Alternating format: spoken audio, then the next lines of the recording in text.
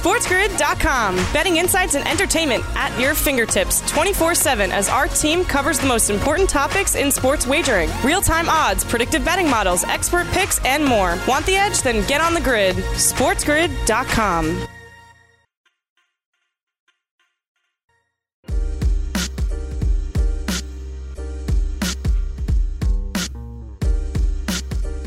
Good morning. Happy Tuesday. Welcome to Fantasy Sports Today. I'm Craig Mish. He's Joe Pisapia. This is our show here on Sports Grid. You can follow us on Twitter at Sports Grid. Follow me on Twitter at Craig Mish. Follow Joe on Twitter at Joe Pisapia17. We got plenty to get to here on our show today. A little bit later, we dive into the state of the New York Mets with Tim Healy, who covers them for Newsday. Also, fantasy football discussion from abroad with Murph, who joins Joe here on the show in just a few minutes. And, Joe, we got a lot of baseball to get to here with opening day a little bit over a week away.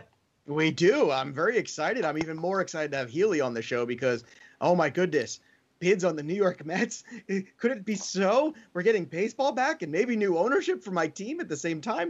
This is incredible. Things are happening here, and I feel like everything is going to basically come on the heels of each other. We could have baseball back next week, it looks like. We might have NBA, NHL. The dominoes are all starting to fall, Craig Mish, and I feel like I'm getting excited. I want to stay excited about all of this, and hopefully any of the negative news we do at the top will not stop any of the excitement I have about getting our sports back here on Sports Grid. Because right now, without the sports, we're just grid, and it's weird sometimes to not have the sports. It's only been 4 months. It's not a big deal. it's only a quarter. We can do it 4 more years. This is the third of the year. Just keep doing my sports credentials and baseball cards for the next 5 years. Listen, if there's two things I know we were not going to run out of on the show, it's Craig Mish's credentials, and we're not going to run out of baseball cards and things that he's been purchasing, which, by the way, we keep getting promised. I'm going to have to host a lot more shows with all the money that I've spent on cards. I just want one segment. Can a brother get one segment, please, for the love of God, about the rest of these cards? You've been teasing them for like a month. I know. I did get some 10s.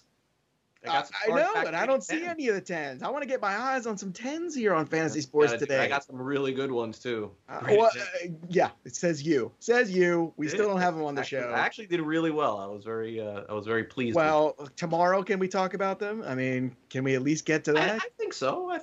Yeah, I mean, we're definitely not going to be able to next week. Cards. Got to get it out of the way. Yeah, tomorrow, hump day, we're doing baseball cards. All right, put it in the sheets. All right. Okay, so let's go through some of the news and notes for baseball, and they're calling it still Spring Training 2.0, so we may as well call it Spring Training 2.0. It tends to be more of summer camp, but here we go. Astros placed Yordan Alvarez on the 10-day injured list. This is very big news because clearly it looks like he's going to miss time at the beginning of the season for Houston, and I would guess Kyle Tucker, although they never do play Kyle Tucker, he would be the next man up. Houston's got some other options. Also, Jose Urquidy, who was supposed to be the Astros' 4th or 5th starter, he was placed on the 10-day IL, and he's somebody that I do have in a fantasy league. This could be the biggest hit I've actually had in a fantasy league because I think I was counting on him as like my 3rd fantasy starter or 4th fantasy starter, so I'll have to pivot there. Good news, Dodgers have Kenley Jansen back in camp after a short absence, so any notion that we would be throwing around trying it in the 9th inning, which we were doing last week, we do not have to do today, so that's gone. And honestly, the best of all news is Charlie Blackmon being back with the Rockies. And you may say, well, why is this the best? I feel like he was a scapegoat at the beginning. Like, he was the first name. He was the first guy throughout that had COVID, and we were, like, freaking out about it. But it was only 2 weeks ago, just for perspective for everybody. But think about that, though. I think that's what you just said there is something that we now have to follow for this. Because from the time that they reported this with Blackmon, it was 2 weeks. So I think that right now, anyone that is positive or reporting positive, we can pretty much assume is missing opening day in the first week of the season. Yeah. I think that that's fair. And now we can start timelining even Freddie Freeman at this point. You would guess that, okay, Freddie Freeman is out for opening day, but if it's a 2-week thing, he could be back in week 2 or week 3. So from a positive standpoint, that changes. I think because Blackmon was the earliest and the first. And so now I'm sort of taking his timeline with everybody. And maybe that's not fair because everybody has different levels of it.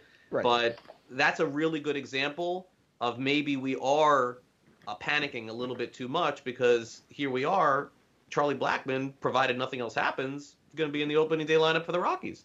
Yeah, and I think you hit it spot on, too. Like, the names you're hearing now just testing those are the ones you really got to start to make adjustments for in your fantasy leagues. You got to bump Alvarez out a little bit, which is unfortunate. Now, here's the one thing. Let's take them one at a time.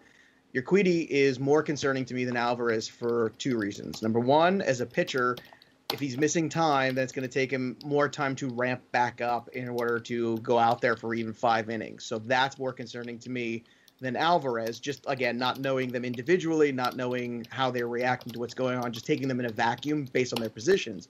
Whereas Alvarez, on the other side of it, if he is back in 2 weeks, let's say, he's a guy that's only a DH. He's not playing the field anyway. Also, this is a guy that can give you enormous statistics in a short period of time anyway.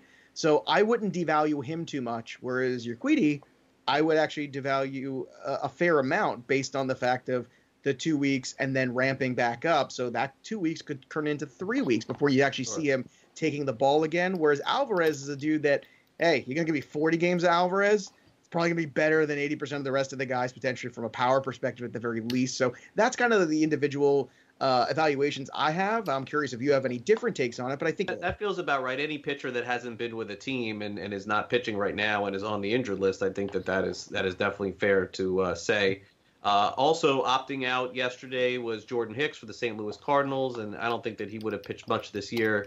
He also, something I didn't know, he has type 1 diabetes, so that does make sense that with that combined with Tommy John surgery, Hicks is better off sitting out. Hicks should absolutely sit out this year, without a doubt. We wish him all the best too, and a recovery from Tommy John as well. There's no reason to push right now. And Lourdes Gurriel of the Jays back in camp after yesterday we were mentioning that he heard us. In camp, I saw that, and I he said, just got healthy right away. Yeah, he's like, oh, Craig Mish and Joe Pisapia talking about me. I better get well. I better figure it out, because we talked about all the other Blue Jays, and we had a big, long discussion yesterday about Lourdes Gurriel. Next day, boom, he's back. That's the kind of power we wield here on the program on Fantasy Sports Today. Who's next? That's what we do. That's kind of it for the baseball, because the biggest real story of yesterday was actually out of the NBA, where one of the best players in the league, Russell Westbrook, on his own Twitter, I think it was I saw it on Twitter. I don't know if it was Instagram or Twitter, but I think you didn't see it on Instagram, so I think we've already established that. Yeah, well, some people you can post Instagram and it says send it to Twitter, I think. But in this, I think it was a tweet. But either way, Westbrook tested positive before he went to Orlando to join the Bubble League. And this is a monster issue for Houston if he is not with them. Now, let's also be clear on this. The 8 games that they're going to begin on the 31st is essentially warm-up time. We know this, Joe.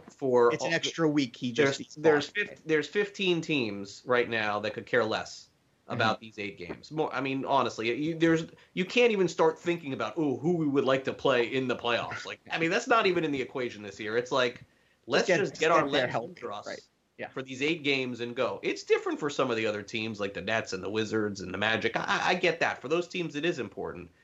Houston is not necessarily as important, but if we're starting to bleed into the playoffs, Houston is not winning without Westbrook. I take it back. They can win. They've won without Westbrook in the past because they have Harden.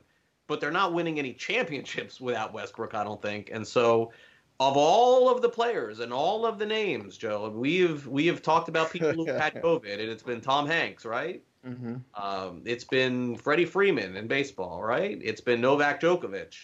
This Westbrook is on that short list of mega players and athletes and stars of being there. So this is one that, for sports grid reasons and for betting reasons, everybody has to watch too. Can't take everybody in the same fashion because it's going to affect everybody differently. And look, basketball is a very different game from a breathing standpoint, from a wind standpoint. And COVID is something that does affect your lungs and can affect your breathing quite a bit. And I don't know what that's like for a guy who's running as much as Russell Westbrook is running in games. It's very different than Jose Urquidy, who's standing there on the mound. I'm not saying it doesn't take a lot of stamina to pitch. It does. It's a very different kind of stamina, or Jordan Alvarez for that matter. So I think we have to all kind of sit and continue to take these one at a time. But I do think on the good side and the plus side, before lines start getting adjusted and all this other stuff might potentially be in the mix, that you just take a deep breath and realize there is that 8-game buffer there to start the season. And you're right. I think everyone's just trying to get to the season, get to the playoffs, and then take it from there. I don't think seeding is in anybody's mind right now. I think health is the only thing. I think so for sure too. And finally, we close it out. Would you like to bid farewell to the Redskins? This is it. It's obvious that this is the end of the line for the team name. Although you wouldn't know it by the press release that they put out there, where they mentioned Redskins and put it on Redskins letterhead, saying goodbye to the Redskins. A very bizarre parting of the name Redskins, almost as if to say we don't want to do it, but we're going to do it, which is crazy. Yeah, I know, but I mean, look, it's time. Overdue. It's overdue. But here is the issue. Some dude bought all of the names online, all the websites, all of the naming rights to this, and that's why the Redskins are having an issue, because all the names that we came up with, they're all purchased. Even mine, even the one, the DC Justice, that's a great name, Justice man. There, Monuments was there, Sentinels was there. I saw the list. It was like a long list, and somebody paid like $10 a piece for the patent, and that's awesome. And now he's going to make millions. They're going to have to buy it from him. Why don't we got to run right now for all the ones for the Cleveland Indians. We got to go whatever those. Like, we need to do this right now. You and me. Shh, don't tell anybody. Okay, you and me are going to get in on this. We'll split it. $5, or you pay $7, I pay $3, whatever. And we'll go in and we'll make it all work out. It's going to be great. But it's such a crazy world we live in. These things happen. And yeah, I mean, this person who got these domains is probably going to get paid something somehow. They own the trademarks to the one that I saw that I remember that I think that I had. I don't remember, or you did. I don't remember what it was. The Sentinels. That was the one that was on there. That was the one from the movie and the Monuments that was purchased by somebody. See, I hate the Monuments. The Justice sounds cool. Like they're gonna bring the hand of justice, down. You could even. I mean, that sounds cool, man. The Monuments. You don't like the Red Tails? I don't mind the Red Tails. The Red Tails was okay. I don't like one that's percolating around. See, the problem is I like the sentiment more than I like the name, and I think that's fair. Maybe they should be the Washington Sentiments. God. The problem is there's already the Patriots. There's already this red, white, and blue organization out there in the NFL. And, I think it's tough there because when you think it's America, it's all these things, right? But Washington, you want to be patriotic, but at the same time, it's already kind of one of these teams doing that old red, white, blue patriotic thing. It's a little tough. Yeah, it is. All right. So we got a lot to cover here today. So hopefully you guys can stay with us for the entire 2-hour show. If you're watching on demand on YouTube, you could just hit rewind and forward. Bottom line, we're here for you every day, Monday through Friday, 11 a.m. to 1 p.m. Eastern. We'll have an announcement on Friday about our show starting the baseball season next week. We're going to be moving a little bit in terms of our time, but you'll still be able to catch us on demand, the same exact place over at sportsgrid.com, over on YouTube. And all you really have to do is subscribe to our YouTube channel and turn your notifications to on, in addition to liking and subscribing our show. And then this way, when our show is over and we post it online, it gets sent right to your phone or your iPad or Android, however you watch your videos. Coming up next, it's time for This Day in Fantasy Sports and our Fantasy Sports birthdays. That's here on Fantasy Sports today after this.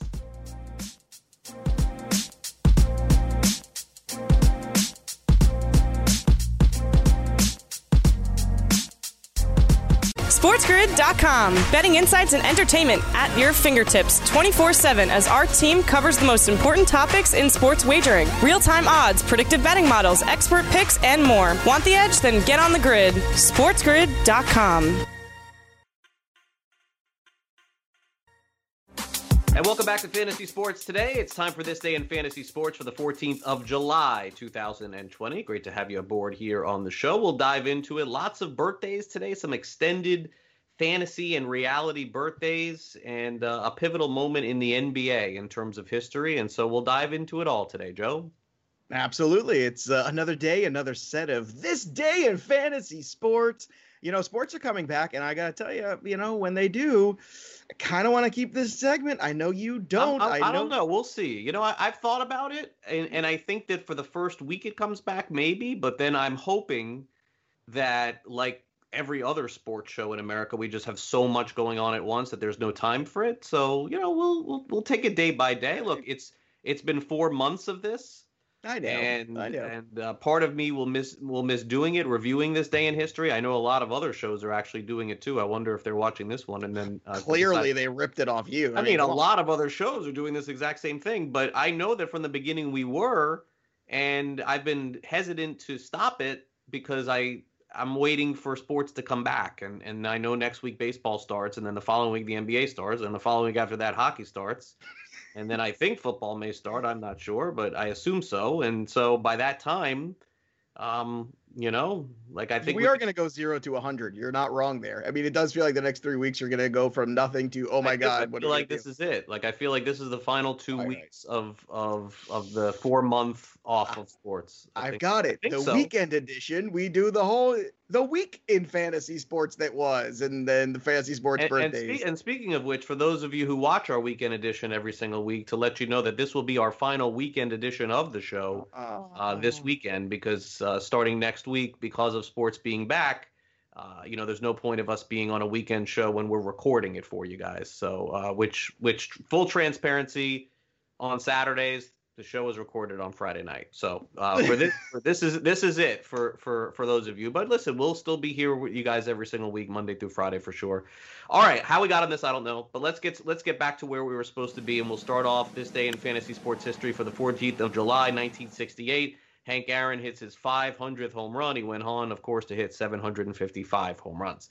1987, the MLB Rookie of the Year was renamed to the Jackie Robinson Rookie of the Year. For those people who still just call it Rookie of the Year, you can, but Jackie Robinson is associated with that one. 2004, this was a monumental day in South Florida sports history. Not quite as big as winning the championship, but it did come close. I have to tell you, I was there for all of this and covering all of this. Shaquille O'Neal traded by the Lakers after winning multiple titles with he and Kobe Bryant to the Miami Heat. The Lakers in return get back Lamar Odom. They get back Caron Butler. A couple other players, too, were involved in the deal, but those were the primary players. The Heat is coming off having Dwayne Wade and coming off a sick playoff run with Odom and Butler, and it looks like this young team is going to take over the East, and they just, Joe, completely pivot off that. And it's always Pat Riley playing for right now. He saw an opportunity to get Shaq. Joe, they make this trade. The next day, they have a parade outside the arena for the trade, and it's Shaq on a fire hydrant of fire, whatever it is, car. Truck.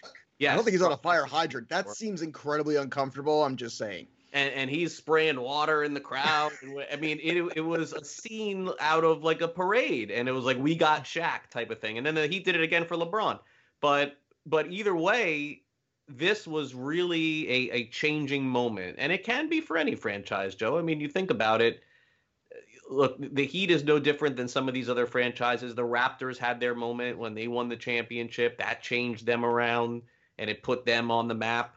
And even though the Heat did have a lot of good playoff runs, it's true, and they had those playoff runs against the Knicks, Shaquille O'Neal is a top 5 all-time popular player in the NBA. There's no, and maybe even higher. There's no denying that. When this happened, it was bedlam here. I remember it well. Well, look, there's very few players you could say that can come in and just completely change an organization, and Shaquille O'Neal was definitely one of those kind of guys. I mean, the size of that guy, the athleticism of that guy, the way he dominated on both ends of the court at times. Yeah, the free throws, we can always make the comments about that, but at the end of the day, there was only one Shaquille O'Neal, and there might never be another one, too. It doesn't seem like we're going in that direction in the NBA at this point in time, and I think you should throw a parade when you get Shaquille O'Neal. I'd be excited, and he's kind of the life of the party, too, when you think about that. Like, he enjoys that, like, and some guys, and there's a lot of superstars that don't like that kind of attention, that Shaquille O'Neal is one of those guys that thrived on it always, that I feel like the better the more he got, the more people talked about him, the more the spotlight shone brightly on him, the better he played. And I think that's a lovely quality, because I love the entertainment aspect of sports, and Shaquille O'Neal always brought that for sure. And this was a seismic moment in terms of a shift in the NBA at the time and sort of the power structure of the league. And every now and then we do get one of those. We've had it in a couple of years as well. Yeah, and 2 years in, the Heat wins a championship with Shaq. First year they did not. He was unbelievable the first year with the Heat. The second year, he was still awesome, and he was still an all-star, but it was really Dwayne Wade that elevated and took his game to the next level. Then the Heat got one more good year out of Shaq, and then, unfortunately, like Orlando and like L.A., he sort of forced his hand, out of Miami too, and that was the end of the story. They sent him to the Phoenix Suns. He was still pretty good with them as well, but that was the end of the run with the Heat. 2019, Novak Djokovic wins Wimbledon over Roger Federer in a record for Wimbledon. This was last year, 4 hours, 57 minutes. They say baseball is long. Okay, sure. How about sitting through two guys playing tennis for 4 hours and 57 minutes? I mean, I get it. Like, it's a very exciting back and Sure. forth, but it could stop at 4 hours. It could. It could. I imagine my neck would hurt at a certain point of going back and forth after the 4 hours. I mean, you kind of need a break. At some point, you just got to let your eyes move, right? You can't even move the neck anymore. But yeah, look, I remember a lot of the, overtime matches in tennis and things that you get where it just keeps going and going and going back and forth and who's got advantage. And it can be thrilling at times, without a doubt. But then I think then it crosses a certain point where it's tiresome, like a lot of sports, it's just like, okay, it's great. I love the drama. But at a certain point, it's like, all right, that's enough. The only thing that I can never get enough of, overtime playoff hockey. You can play 12,000 overtimes in hockey, and I am riveted because it's that one single moment you're constantly waiting for, and there's something about that that's absolutely magical. Before we move on to the birthdays, I just wanted to, have a little fun here with the Henry Aaron stuff at the top. How many times did Henry Aaron lead the league in home runs? For a guy that hit a ton of home runs and the all-time leader at one point, do you know how many times Henry Aaron actually led the league in home runs? Not a lot. Maybe one. 3 times. Okay. 3 times, which is an incredible thing to think. No, it is. It is. And a guy that never hit more than 47 in a season, but hit 40 and 35, in that range, so many times. It was so good. 23 years the guy played, and probably you look back at the seasons, about 17 or 16 of them were elite level seasons. This was just one of these guys that just kept going out there and kept doing it, and he was always so good. And we talk about greatest living ball players. Why does Henry Aaron not come into that conversation more? I think he is. Oh, no, I think he is for sure. Yeah, I always feel like everybody just goes right to Willie Mays. And Willie was a lot more, they showy. go to Willie Mays ahead of him, but Right. Aaron is among the living players that are out there. Aaron is, I have always in that conversation. I'm glad that you're keeping that conversation alive because that's one. And also, he still leads in RBIs, 2,297. Yeah. That's a pretty good number right there. All right, let's get to the birthdays for today. We start off in 1947, a broadcaster right now for the Chicago White Sox, and for those of you who forgot, the Chicago Cubs, and for those of you who even forgot, a Cy Young Award winner in Steve Stone, excuse me. He's young, though, still at heart. Steve Young was a quarterback. That's okay. Stone is a pitcher. 1967, Robin Ventura, former great player also with the White Sox, former great college baseball player as well, and then went on to manage the White Sox as well. Eric Dampier, unbelievable college player in the SEC at Mississippi State. Pretty good NBA player as well, born in 1974.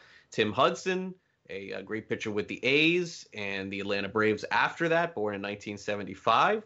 1985, one of the great defensive backs, really, of the last 20 years, Darrelle Revis, who I believe deserves to be in the Hall of Fame. He's not in the Hall of Fame. I don't think he is yet, but I think that he will be eventually.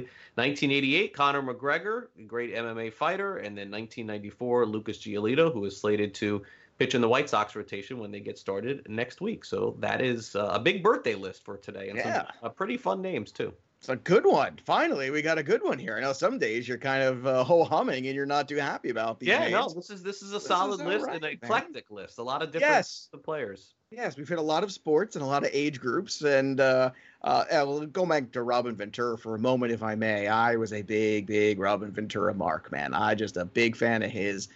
Fantastic defensive player. Just made every play look so easy. A big-time clutch hitter, too. I have very fond memories of the walk-off grand single as a Mets fan when he hit that home run and Todd Pratt picked him up and didn't let him basically continue to run around the bases. I've never seen that before in baseball. Where they just did not. I mean, have you ever seen that in professional baseball where the guy? I don't even remember that happening. That's cool. Yeah, he hit that grand single. He was a big grand slam guy, Ventura. I want to say it was the 99 playoffs. Brett will probably correct me if I'm wrong. This was, right around that time there. Now, he's a big Mets fan like myself, unfortunately for us. But that moment of, Todd Pratt going up there and just stopping him from running from first to second, and that was it. And then it was like, well, I guess the game's over. I guess he's not going to touch home plate there. But some other really good names on this list. Tim Hudson, a terrific career. If Tim Hudson had that great second life in his career, like some pitchers tend to get, I think he might have been in that Hall of Fame conversation. But unfortunately, we were going over him a few weeks ago here on the program, and he did fall a little short. Yeah. That's that second bump. It's that other. What do you do in your mid-30s kind of? Do you have that 1 or 2 good seasons or even 3 seasons there where you're just helping some teams win or you find a really good diamond in the rough season with that guy? Hudson just didn't have that, unfortunately, and that's kind of be the difference of him making the Hall of Fame and not. And then, of course, Lucas Giolito, who I'm super excited about this year. To me, Giolito is a fantasy ace right now that you're getting for basically number 2 money. And I think for folks out there to realize that in this season with that lineup, I think Lucas Giolito has a real shot to win 8 games or somewhere around that range. And I think he's going to be a huge fantasy asset going forward. And it's great to see because a few years ago, we were a little concerned after that trade to the Nationals, so from the Nationals to the White Sox for Adam Eaton. Well, is this guy going to work out? Is it going to happen? Right. It took a little longer, but there's an exercise in patience finally paying off with Lucas Giolito. How about you? Any names on here? Any fond memories or not so fond ones? Yeah, I mean, a couple of them for sure. Steve Stone's a very eclectic type guy. Yes. He's very good on social media, but also very different. Some people say he's very friendly. Other people say you can't talk to him. He's one of those guys that I've waited, Joe, for the White Sox to come to South Florida that I can interact with because I get those one-on-ones all the time with the broadcasters, and whenever like a legendary type broadcaster comes, I make sure that I am there one of the nights just to meet the person because I know that, look, I've always been one to make sure that they capture those memories of the great players, and he is one that I've always wanted to talk to because I know he's got a strange opinion on a lot of different things. So he is one for sure. And look, Conor McGregor, when it's all said and done, is going to go down as probably the greatest or one of the greatest MMA fighters of all time. And will go down as the one for sure that you put his name on something and people will pay for it. And that's a rare commodity to have in sports, but McGregor was always that guy. Whether it was $100, $50, or whatever the price was to watch him fight, people would do it. Coming up next year on the show, we dive into the latest in baseball, so don't go away. SportsGrid.com. Betting insights and entertainment at your fingertips 24/7 as our team covers the most important topics in sports wagering. Real-time odds, predictive betting models, expert picks, and more. Want the edge? Then get on the grid. SportsGrid.com.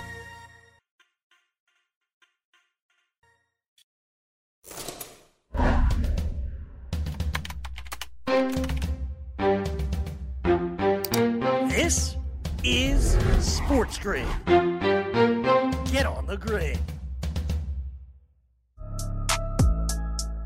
A day in the life of baseball. Pretty soon it'll be a day in the life at the ballpark as baseball comes back. I'm looking forward to covering the Miami Marlins. I'm going to have to wait a little bit as they open up on the road at the Philadelphia Phillies, and they come home taking on the Baltimore Orioles for opening day here in South Florida. So looking forward to that. But as the world turns, we get, as we probably, if you've been watching the show for the full hour, the good news and the bad news, we cover it all. And honestly, Joe, it's all bad news in terms of people who contract COVID-19. I will say that. But with the bad news does create opportunity for other players, which is not something that you ever want to see happen because of something negative. But it does give us a chance to at least have awareness of other players and start to, I would say, dig a little bit deeper to see if there's any fantasy value of players who could potentially be getting playing time while a player is out. Yeah, that's exactly right. Look, we're trying to be, providing information here on the program. We obviously want everyone to be healthy, but we're also basically have a responsibility here to our watchers and listeners to make sure that they are armed properly for all of their fantasy leagues, whether they be daily or whether they be season long, that you make sure you know the names that might have at least an early opportunity at some extra at-bats, because in a season where the margins are going to be razor thin, every at-bat I feel like is going to count in 60 games, Greg. Like you really, it's not hyperbole to say that you need to really hyper-focus on and almost play like daily transaction mentality when you're hitting that fab, because I think you've got to find the guys on the free agent wire that are going to get you at-bats, even if you get a week of at-bats for a guy. That's important. And to the other extent too, maybe in the past where you were more patient with injuries, maybe you're less patient here with injuries as well. Maybe you say, oh, man, this guy's coming back in the middle of the week. I'll start him, and then, hopefully by the rest of the week. No, I don't think you can do that. I think you have to start a player who's going to play 5 or 6 games, not a guy that might come back for 3 or even potentially 4 in those weekly lineup settings. So there is so many little tiny details and minutia involved in, if you want to be successful in a 60-game season, doesn't matter if it's roto, doesn't matter if we are talking about head-to-head categories or head-to-head points. Right now, it is all like a razor's thin margin of error. And I think we have to basically be prepared at the very least for some of these names in the beginning of the season to take over and be useful. Yeah, well, the Twins are one of those clubs that have no shortage of offensive options, and they may need another one, as Miguel Sano is on the verge of missing the beginning of the season. testing positive for COVID. Although, again, they don't say specifically what's going on with each player. And look, Sano is coming off a season, Joe, where he finally starting to show that promise offensively and of what he is. Unfortunately, he's not really a defensive player at this stage of his career, but neither is Willens Astudillo, who you see here and really has a chance now, I think, to enhance his playing time in the first couple of weeks. But the Twins could go with a number of different options. There's another player that they have that I know that some teams are interested in. I think teams are still interested in Jake Cave. I don't think that he's a great offensive player, but he's the kind of player that maybe on the Giants, as an example, he's like an everyday player. And so he hasn't had, I might get some everyday at bats in the Giants right now. Yeah, I mean, he could be a player that starts to play a little bit more. Buxton's health is always, up in the air, depending on, if he's going to dive and get hurt or something like that. But I got Astudillo as one of the names potentially to take a spot of Sano. I think Sano at this stage, look, third base is out. They're playing Donaldson there. Right. So it's just a matter of how much first he plays. And if he doesn't, I mean, there's really not another spot for him because of Cruz playing DH. So, what do you think happens here, Joe? Who plays first base for them? This is difficult. I think you want to keep Cruz in that DH spot because that's where he is, most comfortable. I don't think he plays the field at all, Cruz. No, he really doesn't. So I mean, you're not going to muck with that. So you're looking at. I think Astudillo is a good name here. And what's fun about Astudillo is he puts the ball in play. What's not so fun is you imagine like sometimes the bigger guys you figure, they're going to hit for power. This guy has like a .419 slugging percentage over 10 minor league seasons. So that's not a guy you're looking for big time pop. But he will have contact over those same 10 years. He did it .311 in the minor leagues. And he's a 10-year minor leaguer, too, which tells you a lot about him, which, obviously when you get to the big leagues at 26, 27 instead of 23, 24 nowadays, it's not always about being blocked. Usually there's some other hole in that game. And I think in Astudillo's case, it's a lack of power. And that's not a knock on the guy. It's just the truth of the guy. And I think that's okay to embrace that. So Astudillo can be a guy that I believe would be serviceable for, let's say, a week or two of the season if he had to get regular at-bats and if they're going to circle through that. But it's funny, as you're having this discussion here about the Minnesota Twins, and you mentioned Buxton and Sano, I can't help but sit here and think about the identity of the Twins, right? They were supposed to be, Sano was this can't-miss number one prospect, franchise player. Buxton was right there with him. And the guys that have really carried the Twins over the last few years are Eddie Rosario, who I don't think a lot of people saw coming, Nelson Cruz, who was a free agent acquisition, Max Kepler, who was a player that I don't think a lot of people saw coming. One from last year. And yet they've still got an incredible pipeline of the Kirilloffs and Trevor Larnacs of the world as well. So maybe it's a matter of calling one of those guys up. Maybe they can play a little first base too. I don't know if they want to do that yet, but those are some look, this organization has an incredible depth. It's just kind of funny to me that this peak level of Minnesota Twins baseball we've got in the last couple of years offensively has for the most part been in spite of Buxton, in spite of Sano. They've been a team that's able to keep it going, and the scouting department's done a really good job of bringing in guys to this organization. And even Jorge Polanco's been another guy. He's been an integral part to this team. And I guess at this point, whenever I hear Miguel Sano's name, I just get frustrated. I know he had Tommy John surgery. I know that set him back a year. I understand Buxton also had a bunch of injuries. But this Minnesota team, now that you've added Donaldson too, it doesn't matter what you get out of Sano, in my opinion. Like at this point, they're so focused on we got Donaldson, we got Cruz, we've got Kepler, we've got a really good core. Sano's just like filler at this point, which is shocking because if you told me he was going to be a filler player and the Twins were going to be really good 4 years ago, I would say how. Yeah, Mitch Garver too. I mean, that's Mitch Garver, another guy came out of nowhere. He's been great, and then Arias, who came up last year and played great defense and offense for them too. He could play anywhere on the field as well. So look, the Twins are there. Marwin Gonzalez, people forget about him. He's on the Twins too. That's another guy. You know what? Maybe that's the guy that we're failing to look at here because Marwin Gonzalez plays first base. Yeah, he is that jack of all trades. He can play every infield position. He can play outfield. He can do it all. Marwin Gonzalez might be the playing time anyway, though. It's like I know that he's going to still get playing time no matter what. But you know what? Maybe you lock it in with Donaldson at third, him at first, Arise at second, and you play out shortstop with Polanco, and that's your infield. I think Marwin over Astudillo might even be the better investment now that we're talking it out. So if you're going to spend fab there, I would go like $5 for Marwin Gonzalez, and if he's not owned already in that league, and maybe I would do 3 on Astudillo just in case you don't get him. Yep. All right, moving over to the Diamondbacks. Boy, they were super excited to get Cole Calhoun in the offseason, and hopefully they'll get him on the field. because I know that the Diamondbacks are another team that's poised to win right now. Everyone can say that they're going to win right now, but the Diamondbacks really can. And Calhoun is coming off another good year with the Angels, eventually decided, hey, look, it's time to cash in on a contract, got paid a lot of money, and he'll move to Arizona. He'll play the outfield with them. And look, there still could be a safe assumption that he does play at some point this season. But look, I mean, we're a week away here. Yeah. And, I mean, this is not like, July 1st anymore. It's getting close. And so, look, there's a lot of options that they have in the outfield. Rojas is the name that I have here. That is one of them. He's not a sexy name, but he can play outfield. He can play all the defensive positions. I mean, does Ketel Marte go back to the outfield? That's an option too for them to see what they decide to do there. Diamondbacks, while they have a very good starting team, I don't love their depth behind their starters.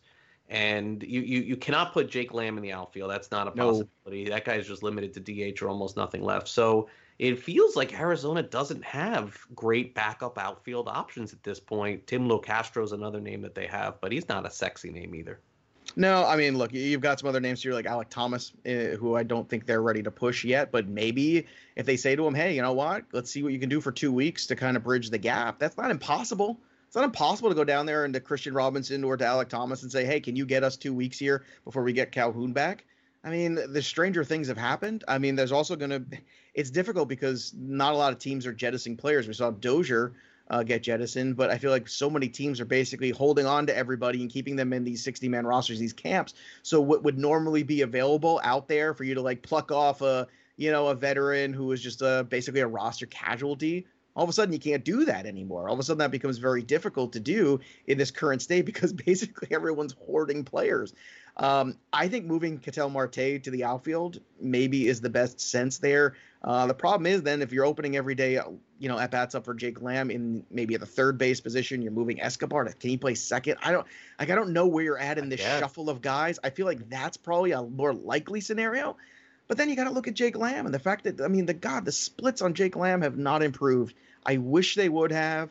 I understand it was tempting back in the day. He had that power. He had a couple decent seasons. But when you look back, it's like, oh, my God, the guy just does not hit left-handed pitching. It's just terrible. You can't do it. You can't have this guy out there every day. And it's just unfortunate at this point. And then I feel like the Diamondbacks are kind of in a difficult spot. Hopefully they can bridge the gap. I think it would be smart to bring in one of these kids. Maybe you get a couple, 2 good weeks out of them. Maybe they can give you, 25 at-bats, 30 at-bats and do something for you because you need Cole Calhoun in this lineup. You need to continue to make some depth in this lineup, I think, because at the end of the day, the Diamondbacks last year played above their head a little bit. So now in 2020, if you're expecting any kind of regression, you're going to need Cole Calhoun to show up. You're going to need some of these other dudes in here to step up who you acquired in the offseason and kind of fill in the gaps if there is some guys like Christian Walker who plays, down a little bit from last year, or Escobar, or even Marte, who I'm not as worried about. But look, it's 9 guys in a lineup. It's not 4. So you got to find some length in this lineup too. How do you think they're going to bridge it? You think it's going to be Rojas? I mean, look, the prospect idea is not terrible. I mean, that's a possibility. Rojas and Locastro could split until Calhoun comes back. But it's really interesting because even yesterday on the Marlins conference call, Don Mattingly said when he won't talk about Matt Joyce not being there, but he's not. And I asked him the question, well, look, in the offseason, you tried to add as many left-handed bats as you possibly can because you didn't have any, and you added Dickerson and VR, and then you added Matt Joyce. And Matt Joyce is like the extra guy, the guy that could come off the bench, the guy that could play 2-3 days a week. And now he's not there. So what is the plan? And he flat out said there's a chance that Lewin Diaz or Jesus Sanchez, 2 of their top 5 prospects, are on the opening day roster. And I think that the reason why this is going to happen for some teams is that they feel like they have a chance to win. And it's 60 games. And if you don't go for it now, you never will. And Arizona does. Let's be honest. Arizona has a real shot at the playoffs. Anything can happen in this playoff format. So if you got to push some of these kids, again, you don't want to get 60 games out of these guys. But can you get 15? No, and it's not the Orioles or Pirates or Rockies where it just you're not going to do that with the Giants. You're not going to call those guys up at the beginning. Like Joey Bart we already know he's not going to be there. No. All right, will Yoenis Cespedes be the DH for the Mets? Tim Healy will tell us next. Don't go away. SportsGrid.com. Betting insights and entertainment at your fingertips 24/7 as our team covers the most important topics in sports wagering. Real-time odds, predictive betting models, expert picks, and more. Want the edge? Then get on the grid. SportsGrid.com.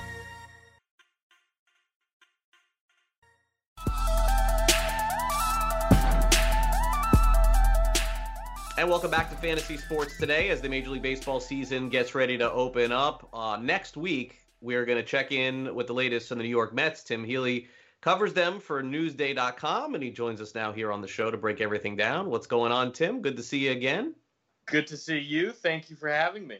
Oh, it's a pleasure. Well, before we get to the baseball end of it, it's just so interesting to me to see how finally, after all of these years, and I know that many people are Mets fans out there, and they're kind of wondering the state of their baseball team, but it seems as though they're the one team and the next team that potentially is going to be sold, and that seems to be changing every single day. And the latest reports that I saw, Tim, were like a bunch of celebrities getting together essentially to buy the Mets. So I mean, it's kind of wild. Yeah, it's very reminiscent, honestly, of the Marlins sale process in 2017. With the Mets right now, the favorite has got to be Steve Cohen, who is a $13 billion Wall Street hedge fund manager type of guy. He's from Long Island, grew up a Mets fan, is already a minority owner. So he's the favorite in the clubhouse. Nobody really can outbid him in terms of financial might. But the other big player in this seems to be a group of investors led by Alex Rodriguez and Jennifer Lopez. They have a whole bunch of investors, so much so that the names of all these investors are not even out there publicly. But consider me skeptical of that group's ability to pull this off going up against a guy like Steve Cohen, who, like I said, is worth an estimated $13 billion and can basically bid however much he wants, no matter how much money A-Rod can scrounge up. Right, and that seems to be the case. Money in the end is going to speak, and there's a difference between celebrity money and being wealthy. That's the key. All right, so over to the Mets here for a minute. I think the most polarizing story, I think for all of us, as you have been following and checking in on Citi Field like I have at Marlins Park, honestly, has been the return of Yoenis Cespedes and potentially what we may or may not see from him. Look, he hasn't played in a couple of years, and there were some wild circumstances of him being out the last couple. And Tim, I mean, the funny thing is that he may be the biggest beneficiary of not playing for 4 months, because I don't know that the Mets had any plans for him whatsoever until they saw him work out right now. And I guess you'd have to tell me, does he really look good? I mean, is this legit? Can he play 30 games during the 60-game stretch? He does. It looks much better than he did in spring training, which, you would expect for a guy coming off a broken ankle with that extra 4 months. Hitting-wise, he's there. Running-wise, he's getting better. He's actually looking not that bad during base running drills, home to first, home to second the other day. But defensively, that's the big question mark. He has not worked out in left field very much. And he, between left field being a question mark and his overall physical shape, his workload tolerance, that's a big question mark too. And that's something the Mets aren't going to be able to figure out really until he starts playing. I've been of the mindset this entire time that I'll believe that Yoenis Cespedes can be a productive major league hitter when I see it, because it's been, next week marks 2 months since the last time he played in a major league game. And he's had 3 surgeries since then. So it's been quite the journey for Cespedes. So he's looked good. He's impressed in camp, but there's a difference between impressing in camp and being a worthwhile major league player again. Yeah, there's no doubt. Was a big-time ball player once upon a time, winning home run derbies, and actually won the home run derby at Citi Field, the one that I was at too. So we'll see if he ends up coming back for the Mets. All right, now over to the pitching for a minute here, and we're looking at a graphic right now, Tim, showing their starting rotation for 2020, or at least a projected starting rotation, with DeGrom at the top, and I've got Stroman followed by Porcello, Matz, and Waka as the starting five. Syndergaard is out for the year, as everybody knows. Tim, maybe I'm wrong with Matz. Maybe he is the five, but I just kind of threw a lefty in there to break things up. I'm not sure how the Mets have it planned, but does that sound more or less accurate to you when we're looking at this? DeGrom, Stroman, Porcello, Matz, and Waka rounding out the top five. Yeah, I tend to not to get caught up in the order of the five starters, but if it were up to me and just going off of where those pitchers are at in their careers, I would go DeGrom, Stroman, followed by Matz, and then Porcello, Waka. Porcello has been terrible for multiple years now. Matz has been much better than him, and Matz has been healthy the past couple of years, making 30 starts each of the past couple after overcoming, pretty regular injury issues earlier in his career. And then Waka is the biggest wild card probably of that bunch. He also hasn't been effective and healthy for a full season in quite some time. So those are the five guys in whatever order they get rolled out. And you mentioned it, not having Noah Syndergaard is brutal for that group. For so long, the Mets calling card has been their rotation. And now all of a sudden it's not. They have DeGrom, back-to-back Cy Young, maybe the best pitcher in the world right now. And then after that, you hope Stroman takes a step forward. You hope Matz takes a step forward. You hope Rick Porcello doesn't have a 5.5 ERA. And then you hope Waka can make 12 starts or whatever he's going to be asked of. So there are definitely some question marks there this year, unlike the past few years for the Mets. And over to the bullpen, let's go. And now we're looking at the two possibilities, I think, for the back end of the bullpen. As you can see here, Edwin Diaz last season, 5.59 earned run average, 26 saves. Dellin Betances, who came over from the Yankees, I think there are high expectations, Tim, based on his career with the Yankees, but he really missed all of last year. Career 14.6 strikeouts per nine. Familia is still there. I think the bullpen for the Mets, Tim, seems to be a strength, but if you're betting on saves for the ninth inning, is it simply put Diaz's job again to lose, or do you think Betances could get chances? Do you think Familia could get chances? If you listen to the Mets right now, it sounds like any of those guys and Seth Lugo can get chances. Realistically, it's probably going to be Edwin Diaz at least to start. He had a rough time last year, obviously, but he was such a high caliber or high profile addition coming over with Robinson Cano in Brody Van Wagenen's first move that to take him out of the closer role after one season would just be kind of a disaster for the Mets. And they don't really usually own their disasters in that way. So to me, the bullpen with those four guys, plus guys like, Justin Wilson, and a couple of others who actually haven't been in camp yet, Brad Brack and Jared Hughes. But the bullpen, to me, is a microcosm of the Mets as a whole. It could be dominant, right? If Edwin Diaz bounces back, if Dellin Betances is healthy and in his old self, if Seth Lugo just maintains where he's been for 2 years, and if Jerry Familia looks anything close to his old self, then that is a dominant back end, right? Probably among the best in baseball, if all of those question marks turn into exclamation points.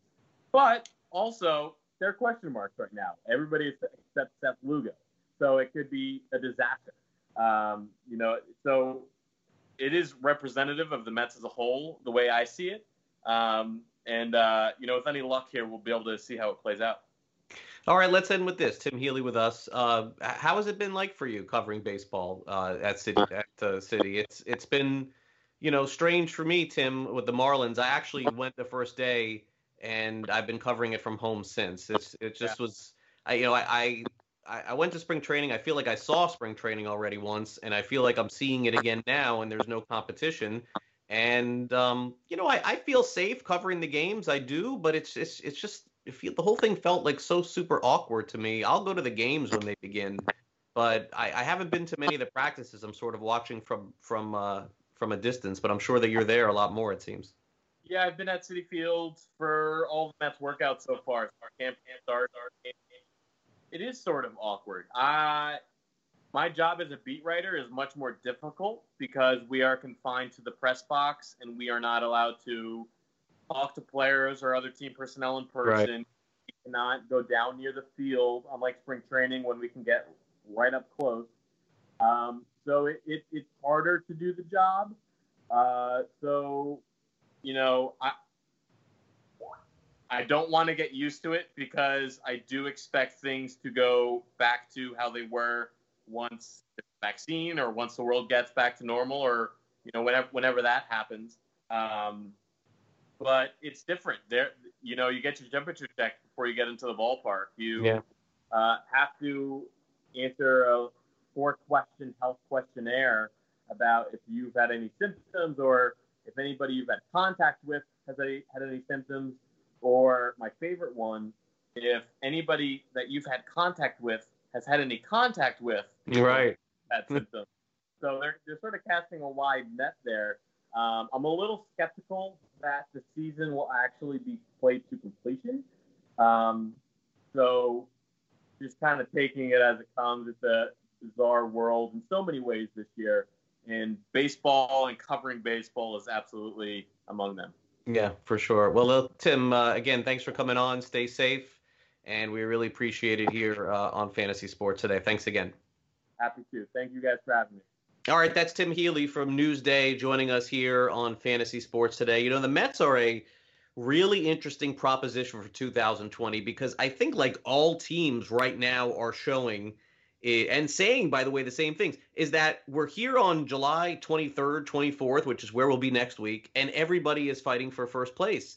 And the Mets are in a very similar situation to a lot of teams that are still trying to get back on top. It's been a long time for the Mets, you know, and so I think that that's one team certainly like Philadelphia in their own division that will fight to the end. And then meanwhile, you have the World Series champion Nationals and you have the Braves and the Marlins are coming up too. So Mets will be very curious for me. I know we didn't touch on a lot of the offensive guys for the Mets, but lucky for them, they're pretty much set with their offensive lineup. But could you imagine if Yoenis Cespedes was just to hit like 10 home runs this year? If this was one of the most dominant players in the game, and the Mets have gone from a team where we could talk literally about 25 other guys, and most of the time coming out of them at Citi Field right now has been all discussion about Cespedes becoming the new designated hitter for the Mets this year. That's not something that I thought that I would say. All right, we have plenty more to come here on the show. In fact, we're going to take a look at the win totals for the Tampa Bay Rays and Texas Rangers coming up in just a few minutes. Also, some fantasy football conversation as well. You're watching and listening to Fantasy Sports Today right here on Sports Grid. Joe Pisapia will join us again next as we continue on here on this Tuesday, so don't go away. More FST right after this.